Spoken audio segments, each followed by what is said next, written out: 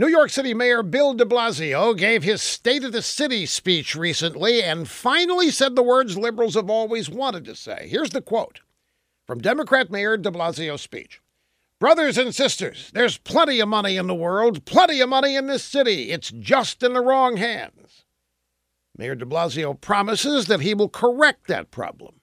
In his new term, he's going to take money out of the hands of those who don't deserve it, the top 1%, and he's going to put it in the hands of those who deserve it more.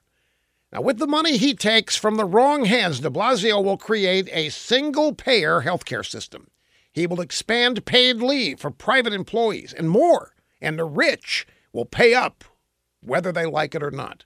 All New Yorkers of means ought to be packing their bags right about now. You have been targeted as scapegoats, and your elected progressives will not stop until they destroy you because you don't deserve what you have. You haven't worked hard for it. You've probably stolen it or gotten it by some other means, and they're coming for it, and they're making no bones about it. It is not yours.